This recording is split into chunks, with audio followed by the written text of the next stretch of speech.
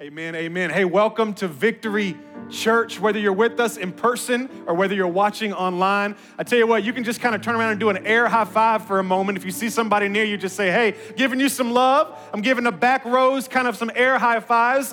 In a pandemic world, we no longer can hug and kiss and rub and, whatever you do when you first meet somebody, right? Isn't that what we do? No? Okay. Air high fives. But hey, welcome to Victory Church. Again, all of our family that's watching online, welcome to you as well. So glad to be with you. Before we jump into the word this morning, I just want to say, thank you, sir, a couple of quick announcements. If you are visiting with us today, whether you're visiting with us here in person or whether you're visiting with us online, maybe this is your first time with us, maybe you've been here for a couple of weeks, maybe you've been watching for a couple of weeks, I want to encourage you to do something. If you're watching online, there's going to be a number on the screen. Do me a favor and text that number. That number will give some information to me so that I can reach out and connect with you and just be able to answer any of your questions and welcome you to the family. If you're with us in person, I'd love to encourage you to, right after church, my wife and I will be in the lobby. We'd love, again, to just meet you.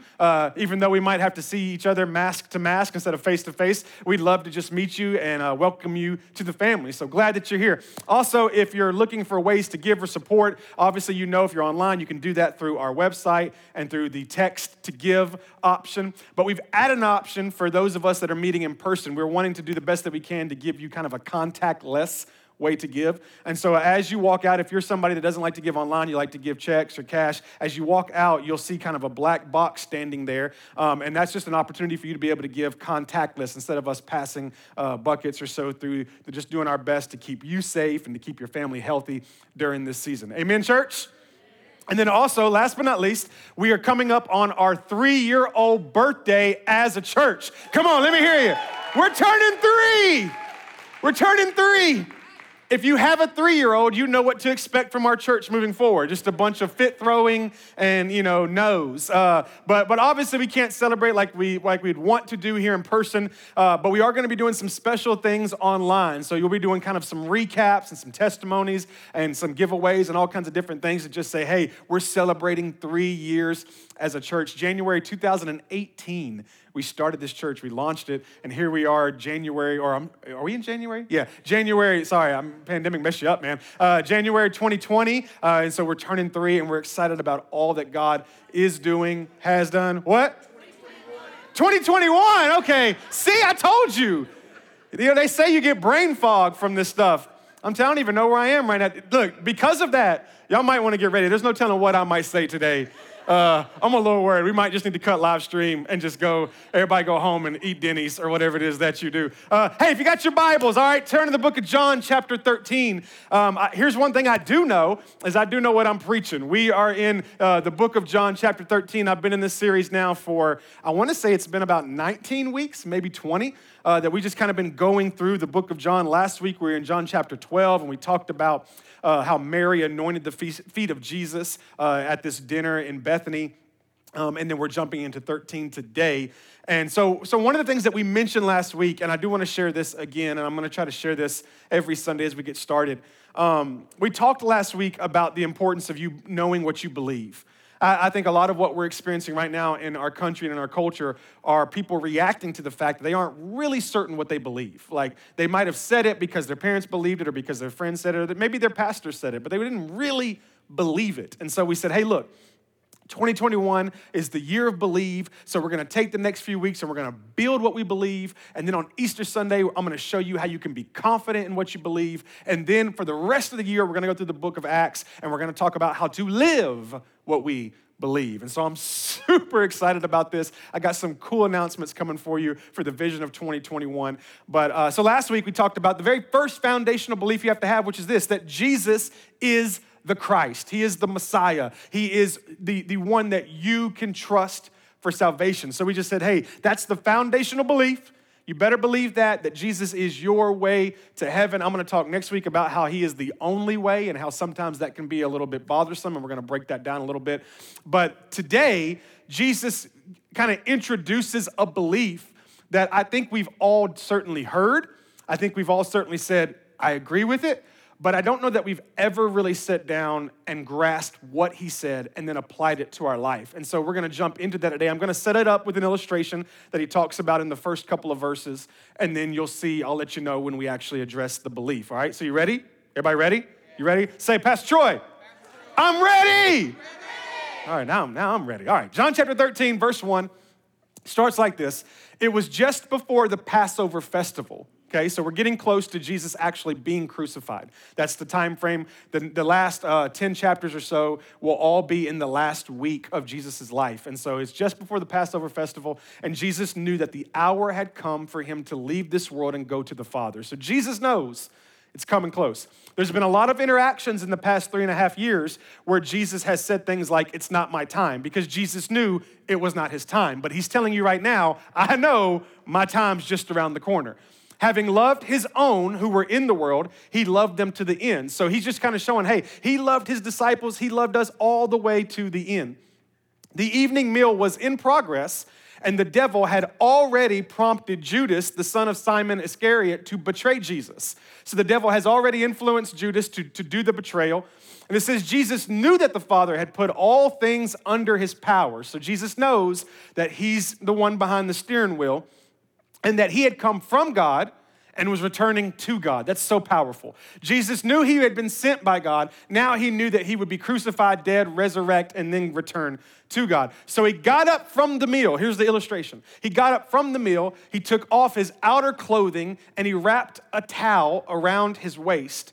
And after that, he poured water into a basin, and he began to wash his disciples' feet, drying them with the towel that was wrapped around him. Now, we spoke last week that this was a very normal thing. People would come over to your house. Their feet would be dirty because they didn't have Jordans. They had sandals. And so it was pretty common for people to wash people's feet. And so Jesus gets up and he does this. He came to Simon Peter, and Simon Peter said to him, Lord, are you going to wash my feet? You are going to wash my feet? How many of you are insecure about your feet? Anybody insecure about your feet? I got pretty feet. I'm just letting everybody know right now.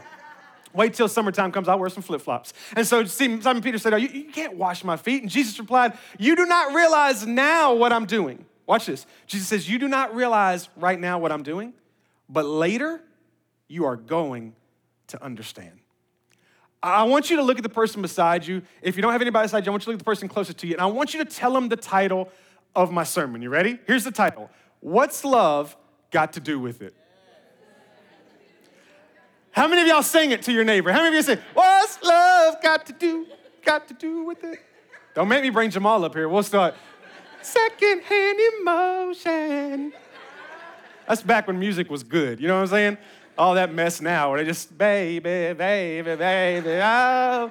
Anyway, what's love got to do with it? You know, I've always been a believer that pictures are sometimes better than words, right? Like there's just moments where you really want to express something and you just feel like maybe the words that you would express won't quite get the message across. And so sometimes you just need illustrations or you need pictures. I was always a believer of that. Now, because of the invention of these things called GIFs or GIFs, depending on how you choose to pronounce it, I believe it more than ever.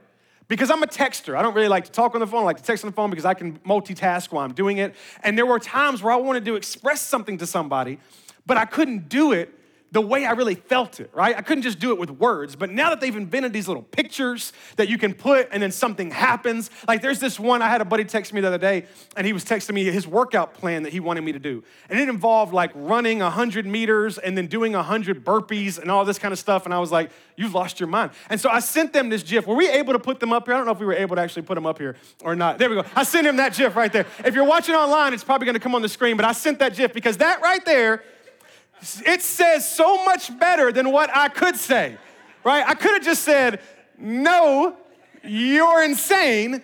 But instead, I sent him, that's like one of my favorite GIFs right there. Like, how precious is that? Show me the next one. This is another one that I like to send a lot of times. You ever had somebody offend you on a text message? Now, when this thing moves, that girl sits up. She sits up like, what you say, right? And so sometimes when somebody sends me something and I'm like, what did you say? Right? You know, like Darla texts me and say, hey, put the girls to bed. I'm going to take a bath. I'm like, what did you say?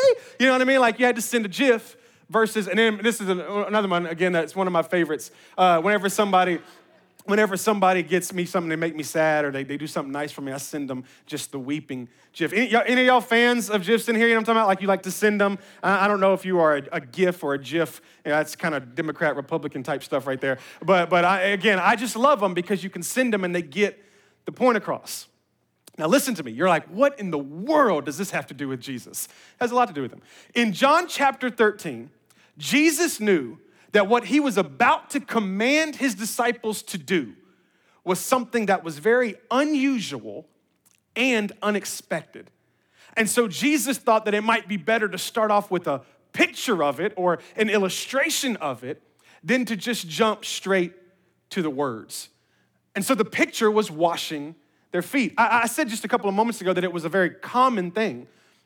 It was common, but it was very common for the lowest level of servant to be the one that washed people's feet. It was just kind of known, like this is what you did. It's the lowest level, that's who did it. So it was not normal for a high-level servant. It was certainly not normal. Watch this. It wasn't even normal for disciples to wash their master's feet. That hardly ever, if ever, happened. There's no really real recording of that. That alone would have been odd if a disciple would have washed their master's feet. That would have been odd. It was extremely odd and shocking for their master to get up and then wash their feet. You understand what I'm saying? Like this whole scenario, when Jesus gets up and takes off the outer garments and wraps the towel around and he starts to get down, you've got to imagine this moment on them where they're like, what are you doing, Jesus? What are you doing? We don't do this. They've got somebody who can do this. We wouldn't even wash your feet. That's not even you can't wash our feet, hence why Simon Peter was the only one brave enough to go, you can't wash my feet. But Jesus did it. And he did it because he needed to prepare them for what he was about to reveal to them. He knew that what he was doing would literally prepare them for what he was about to reveal. Because listen, up to this point, if you would have asked first century Jews what it looked like to love God, they would have said, obey his commands. And Jesus was about to add something to that with something new, a new revelation, which was this: love your neighbor. So in the process of this, Jesus gives them an unusual command. He gives them an unusual. That word new, when you go back to the original context, it meant unusual or it meant unexpected. So let's jump back into John chapter 13 and watch what happens, okay? This new command. So Jesus washes their feet, and then after he washed their feet, Judas left. Judas watched all of that. He knew he was about to betray Jesus, so he leaves to go betray Jesus, and we pick up in verse 31. So that's what's happened in those in-between verses. It says, when he was gone, Jesus said, now the Son of Man is glorified, and God is glorified in him. If God is glorified in him, God will glorify the Son in himself and will glorify him at once. In other words, everything that's happening is happening to glorify God. Judas betraying is happening to glorify the Son. It's going to glorify God. God being glorified means the Son's glorified. It's all kind of a mixture thing because Jesus and God, the Holy Spirit, are the Trinity. We'll talk about that in a few weeks. And so all of this is happening to glorify God. And then he says, my children, I will be with you only a little longer. It's going to be important a little bit. In other words, I'm leaving. You'll look for me, but just as I told the Jews, so I tell you now, where I'm going, you cannot come. I'm going to die, be crucified, resurrect, and you can't come with me. Now, they don't know that yet, but that's what he's saying. You're not going to be able to come with me. So, watch this. A new command I give you, an unusual command that I give you, an unexpected command that I give you. Ready? Love one another, period. Love one another, period. And then here's how Jesus is so slick, because he knows what we'll do is we'll start to process what that means to us. Well, okay. Love one another, period. Well, I'm going to love Jamal like this. I'm going to love Darla like this. And I'm going to love Danny like this. You know, we started that. So he says, whoa, before you start going down that path, listen to me. Just as I have loved you. Love one another, period. How, Jesus? Just As I have loved you, so you must love one another. Jesus pulls his disciples together. And he says, listen to me. The new culture for the church, for the ecclesia, this new commandment is going to be to love other people. He says, when people think of my church and the culture of my church, the thing they're gonna connect it back to is how we love other people. Now watch this. Jesus is not commanding his disciples to feel something. Please catch that. He's not commanding them to feel something. He's commanding them to do something, okay? At that current moment, Jesus makes love a verb. He says, look, this is not about you feeling. I don't care how you feel. I don't even care how you feel. I'm talking about what you are doing. Loving other people. It needs to be a verb. Now look, before you catch this, because you could say, well, I don't know that Jesus really understands the atmosphere that we're in right now. It's really hard to love people. Okay, let me set you up for the atmosphere that was happening when Jesus said this, because a lot of times we skip past this kind of stuff and we don't recognize it. First of all, understand these disciples have been tight, right? They've been tight. And they basically just found out that Judas is going to betray them. They just found out that the guy who was responsible for the money is betraying them all. Isn't that low down? I have a whole message set aside. I don't know when I'm gonna preach it, but watch this. That Jesus knew that Judas was going to betray him, and he still gave him the responsibility of the money bag. That shows you that Jesus doesn't need resource, right? I mean, I can't go there. Okay, all right, so anyway, sorry. So that's already going on. The people are already, there could be offense going on in the room, right? Man, that was my boy. He was riding with us. He was saying that Jesus, come on, he said all, and now he just left and he took the money with him? What? So there's probably offense and anger going on. And then according to Luke, when he writes about this same exact experience, he says that when the disciples walked into the room, they were arguing about who was the greatest. How awesome is that, right? Like they're coming in, I'm better. No, I'm gonna be the best. No, I'm the greatest. Look what I did. I'm gonna be the greatest. They come in and Jesus says, hey. I'm gonna tell you who's the greatest is who learns how to love other people the way that I love you. Jesus sees the atmosphere in the room. There's offense, there's arrogance, there's pride, there's anger, there's all this in the room amongst each other. And Jesus says, I gotta hold on. Clears his throat and says, listen to me. Now, there's no better time than right now to remind you that every person has value. Every person has value. Listen, disciples who are angry at Judas because of a dumb decision he made. Listen, disciples who are arguing about which one of you are better than the other. Let me tell you what really matters. What really matters is this command to love other people as I have loved you. I think this is cool, that through Jesus, watch this, please catch this. Through Jesus, God our Father was saying, nothing makes me happier than when my kids love each other. Isn't that cool? Nothing. Parents in here, is there literally like no better moment than when your kids love each other? You know what I'm talking about? Like we have two daughters, 10 and 6, and I don't know, maybe 99.9% of the time they're at each other's throats, right? But that 0.000001 time where they're like hugging on each other and loving each other and watching a show, it just melts our hearts. We just love to see our kids love each other. Can I just get real point blank with you for a second? God is happiest when his kids are loving each other. So let me break it down even more. As a parent, I'm learning that you can do a lot of bad things to me. And you can call me names, you can offend me, you can do whatever, and I'll be okay. But when you do something bad to my kids, did y'all hear that?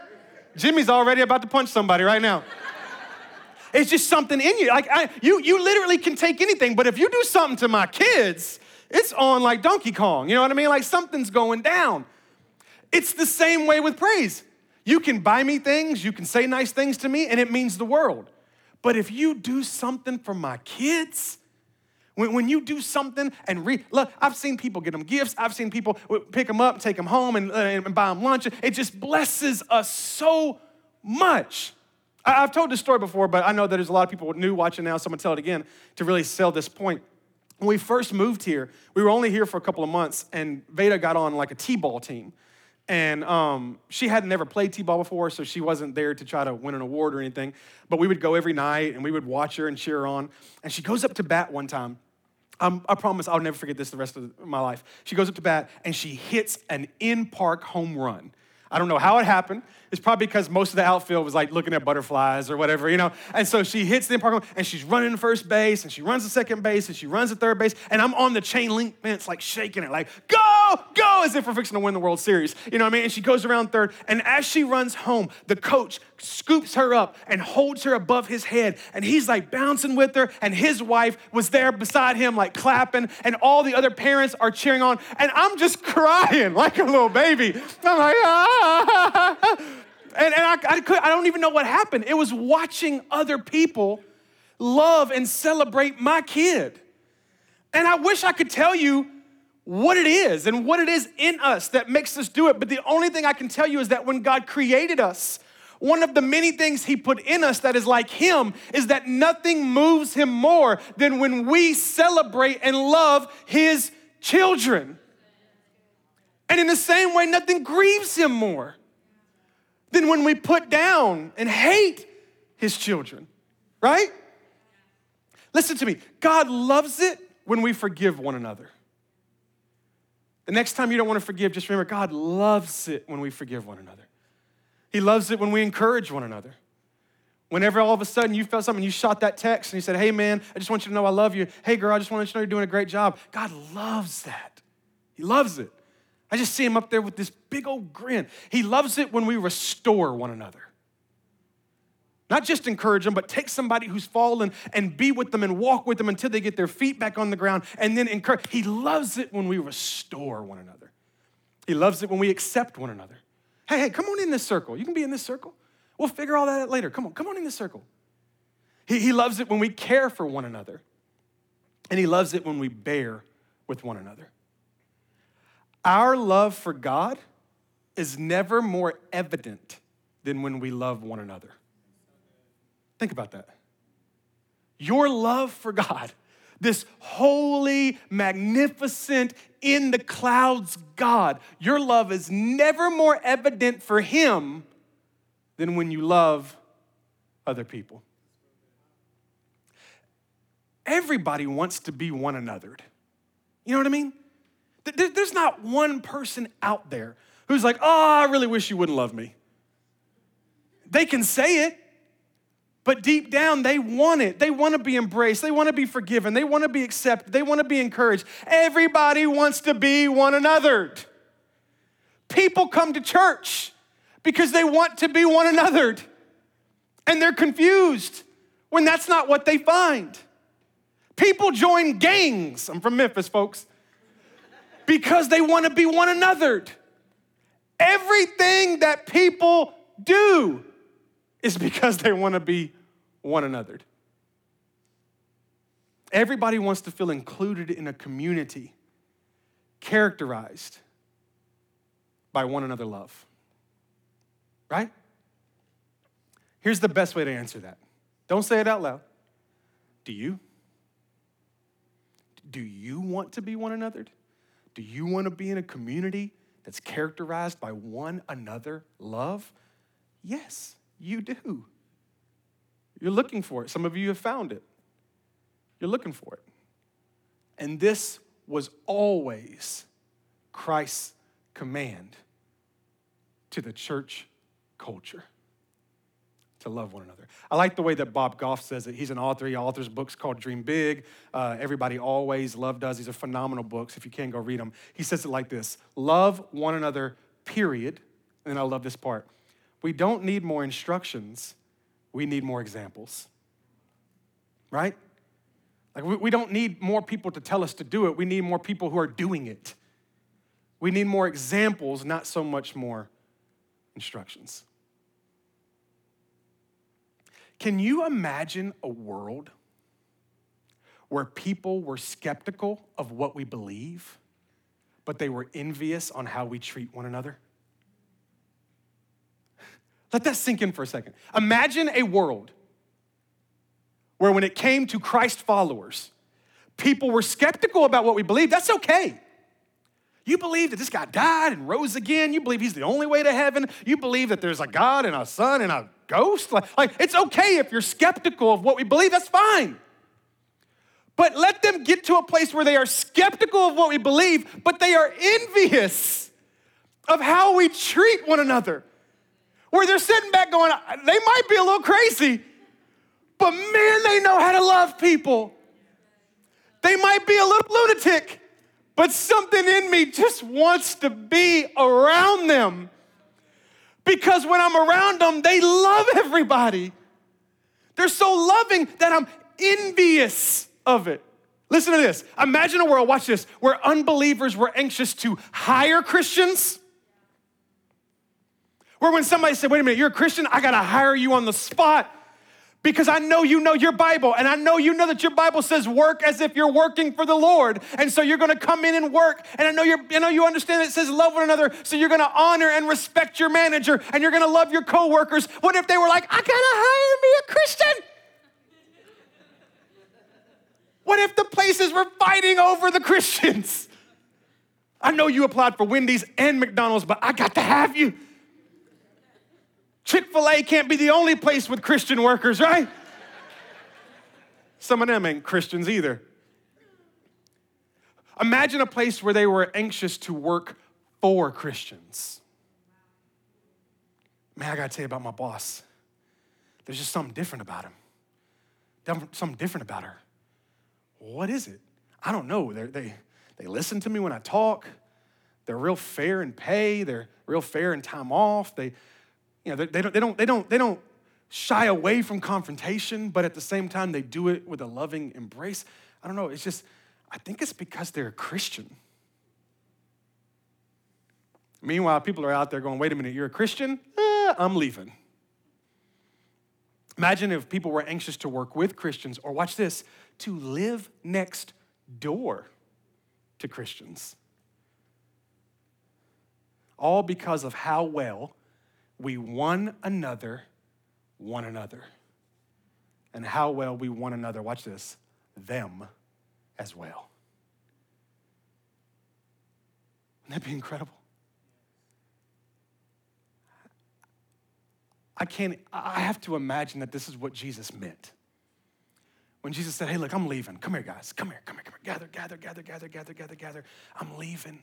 And they're like, oh, Jesus, what are you going to tell us? Tell us how to do that whole fish into buffet dinner thing. Can you tell us? Because I know we're going to be hungry again. Or remember that time you walked on water? Was that like some kind of stilt thing? How did Chris Angel do that? You know what I mean?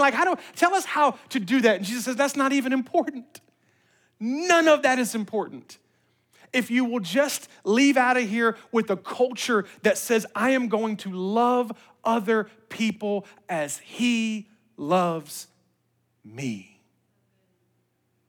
Well, you don't know that. No, it's not what it's about. Well, you wait till you know what they said. Can we talk for a minute about the fact that Jesus said this knowing just a couple of hours later he'd be covered in his own blood and the saliva of people screaming, I hate you, when they were just screaming, Hosanna? And yet you want to go, well, I can't love them because let me know when they crucify you to a cross. Jesus says, you got to catch this. The next thing that Jesus says would go on to revolutionize Christianity. Literally.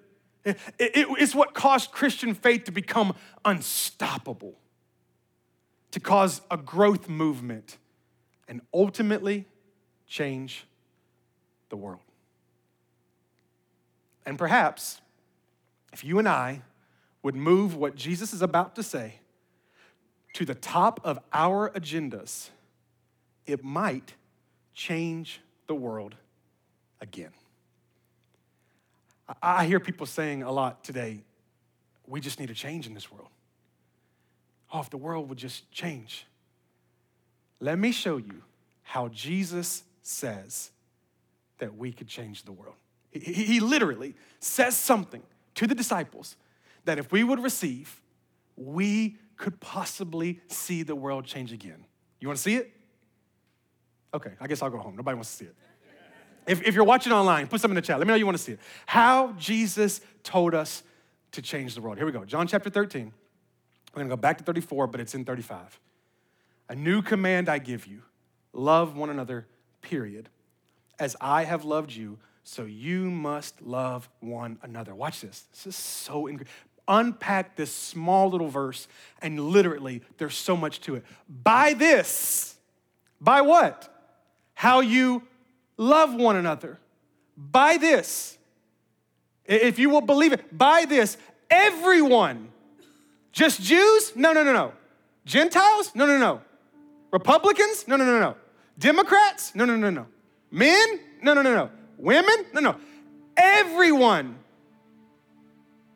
Everyone, white, black, yellow, red, everyone. By this, everyone. Christians? No. Everyone will know that you are what? My disciples. By your love, if you love one another. Okay, catch this. This is so cool.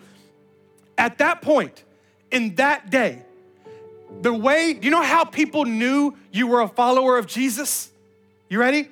Huge revelation. Because you were following Jesus. Literally. Like he was there, you know what I mean? So like he would come into places and teach and there'd be people listening. But when he left, whoever was following behind him was a follower of Jesus. That's where it comes from.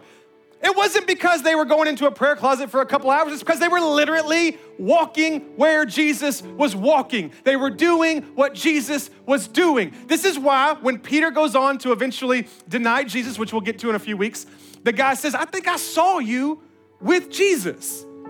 That's what he means. Like, I thought you were a follower because you were with Jesus. Now, Jesus is telling them, listen to me, telling the disciples, I've got to go. I'm leaving. And where I'm going, you cannot come. Here's what Jesus was saying. You can't follow me anymore. You can't physically be with me anymore. So from this point forward, people will not know that you are a follower of Jesus Christ because you are literally following Jesus Christ. Jesus? Yes, Peter? How will people know that we're followers of Christ? Like if we're not physically following you anymore, how are people going to know that we're followers of Jesus if we're not following Jesus? Jesus says, great question. Great question, Peter. They're going to know because of the way you love other people. Now, church, go with me for a second on this because it's so easy for us to go, yep, and move on. What love must he have been talking about? It wasn't normal to love everybody back then. Jews didn't love Gentiles. People didn't love the poor. Women were highly disrespected. It wasn't this situation, the religious were kind of worshiped, but, we read in the Bible all the time about people who had, if they had leprosy or if they had been born blind and the different ways they were treated. It wasn't normal for people to love everybody. That wasn't a normal thing. And Jesus knows that. So he says, listen, from this point forward, you're going to love the Jew and the Gentile. You're going to love the rich and the poor. You're going to love the man and the woman. And you're going to love in such a way that it's going to be odd and it's going to stand out. And people are going to think you're crazy. And people are going to talk about you. And people are going to get in little circles and condemn you because you are such a unique lover. And when they say, why are they like that? Why do they love everybody equally? How can they love somebody who's their enemy? How can they pray for them? How do they love everybody, what's wrong with them? And people will go, oh, I know why. It's because they're followers of Jesus. Jesus says that our devotion for God will be illustrated, demonstrated, and authenticated by our love for other people. Your devotion for God is not demonstrated by how many Bible verses you can memorize. And it's not authenticated because you're a member of a church. And it's not illustrated because you don't listen to secular music while you're driving down the street. It's illustrated, it's demonstrated, and it's authenticated by how you love other people. I'll give you a revelation that I got that was new for me, and it changed my life. In this day, this culture, biblical culture, when you had Abraham's descendants and they were considered children of God and all that, they would get circumcised, and that was the outward expression that they were children of God. That's what you did. So once, Abraham's descendants, or, so much that later on, when the Gentiles have been told through Paul and through the gospel that the Jews can now be integrated with the Gentiles and they're all one, children of God. Remember, there's a whole argument about, well, do the Gentiles now get baptized because of it? I'm sorry, not baptized, circumcised because of it? Because that's what they did. That was the outward expression that you are now a God follower. That's what they did. Thank God we don't do that anymore, right? Imagine getting saved at 37 and they're like, well, get the scissors. And it's like, I might be Baptist. I don't know how that, but here's, watch this. So they go to Jesus and they're like, all right, Jesus, what's our outward expression? If you're saying that there's this new command, if you're saying that there's this new covenant, if you're saying that no longer do we sacrifice animals, but you are the one true sacrifice, if you're saying that now there's not this process of the law, but you've come to fulfill the law, if you're saying all this, then what is the new outward expression? If you're saying it's not circumcision anymore, what is the outward expression that's evidence that you are a Christ follower? What is it? Love. They were getting circumcised back then so that they could say, hey, are you a God follower? Yep, look.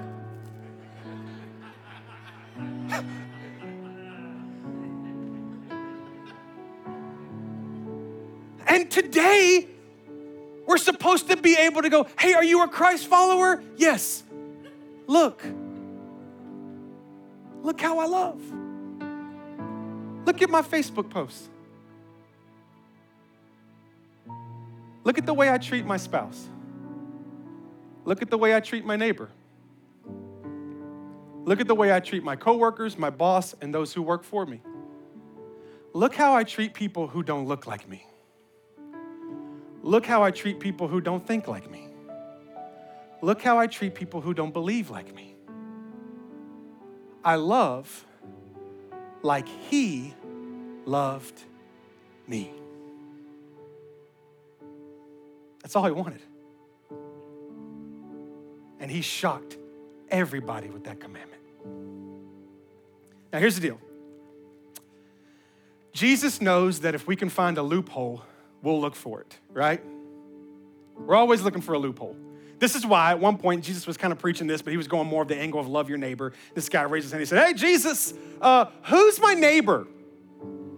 Because he was like, if you're just telling me to love Jews, I'm good because I'm a Jew and Jews love Jews. But do you mean like, what if my neighbor's a Gentile? Like he was just kind of finding a loophole is what he was looking for. Like, is it possible that, I can love them? But like, what if they're not Packer fans? Like, do I have to, you know what I mean? Like he was just looking for a loophole. Because if people can find a loophole, they'll use it. You know what I mean?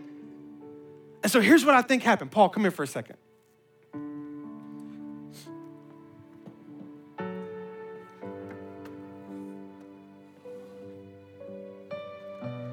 Do me a favor. I didn't tell anybody about this, so I hope the camera's gonna work. Sit right there.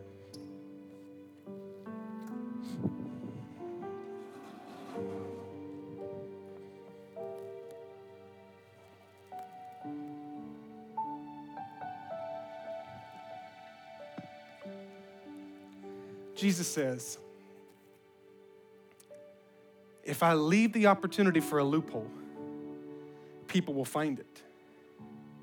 And they'll take this statement of love everyone as I have loved you, and they'll pick it apart. And they'll do things that they think they should do based upon how they think, and they'll miss the point. And so Jesus said, I can't just say it. Because if I just say it, they'll find a loophole. So I need a GIF. I need a picture. I need something that if I do it, they can never argue it. If I do it, they can't find loopholes in it. If I do it when they go, what does he mean by loving other people? They can go back to that moment and they'll never forget how they feel. And so Jesus gets up. The Bible says that he took off his outer clothing. One study I did said that he took it off because he's more flexible. He could get down without messing, and they said he wouldn't get his clothes wet or anything. I'll come back to another idea of that in a minute, but it says he took off the outer clothing, put on a towel, and it says he got down.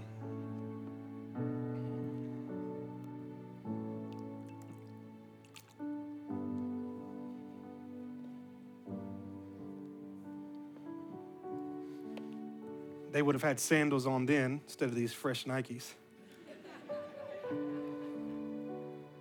But he would have unlaced them. He would have lifted their leg.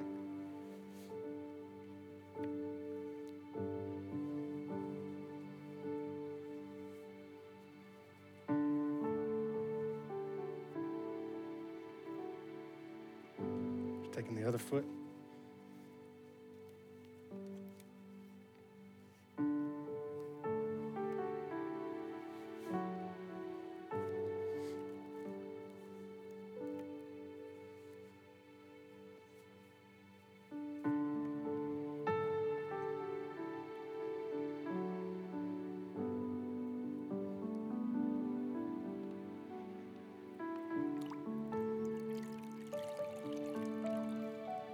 Their feet would have been dirty just from walking in the dust.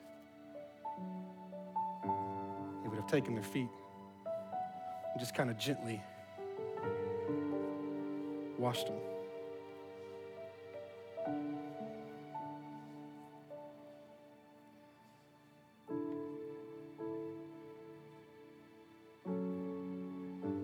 You know, Mark's got to be watching.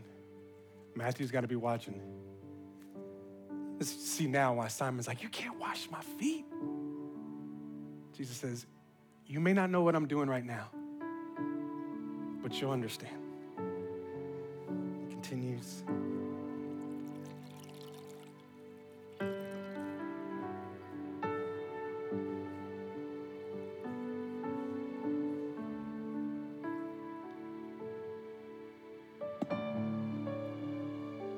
The Bible says he took the towel that was wrapped around his waist and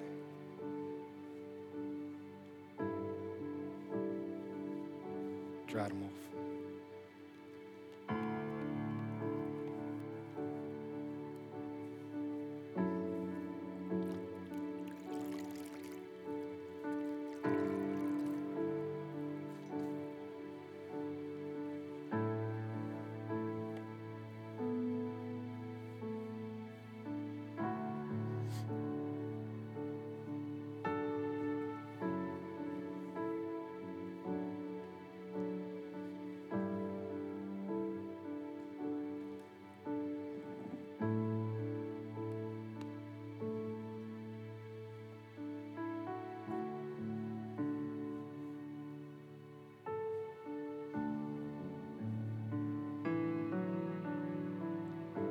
Now here's what's cool.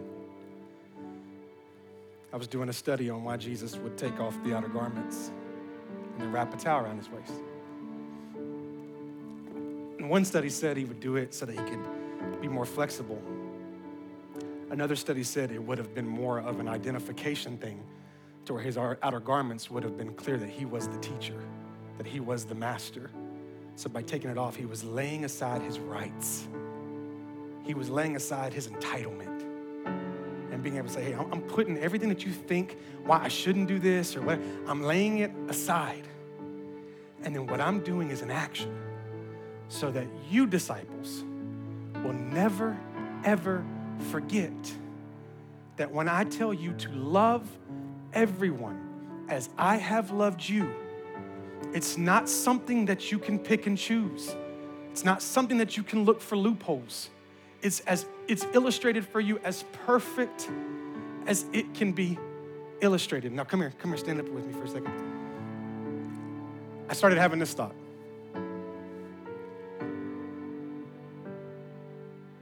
What if there's just somebody I can't love? It's like, Troy, you don't know what they said. You don't know what they did. Like, what if there's somebody that I can't get there, Pastor Troy. Like, I want to, but I can't get there. Listen, the more that I love you, the more I'm honoring God. And the harder they are to love, the more honoring it is to God.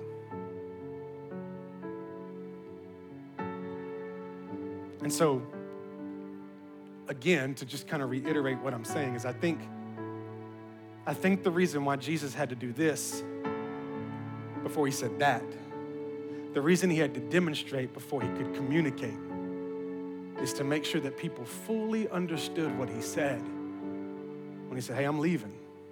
I gotta go. And never again will people call you a Christ follower because you're following me physically. People will call you a Christ follower because of the way that you love. Amen? Father, we thank you right now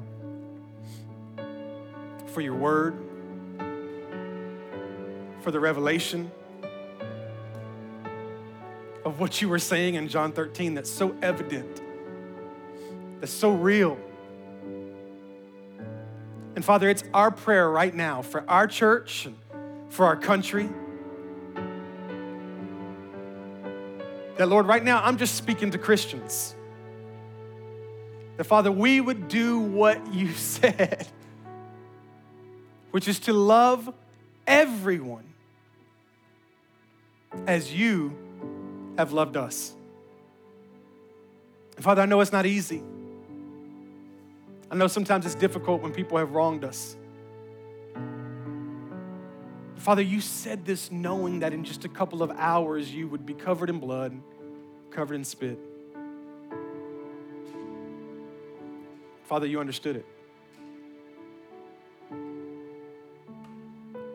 that's my prayer for every one of us, that moving forward from this point, Father, that becomes a belief for us. We believe that Jesus is the Christ, the Messiah. We trust him for our salvation. And Father, we believe that people will know we are your disciples by how we love.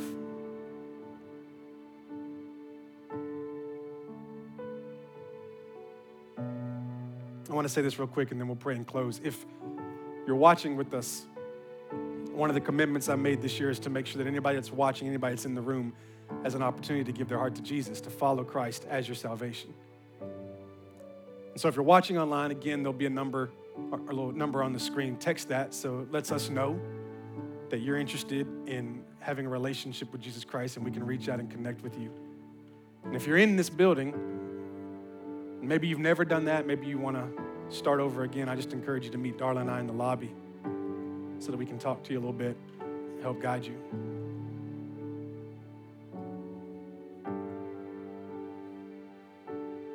Wouldn't it be cool?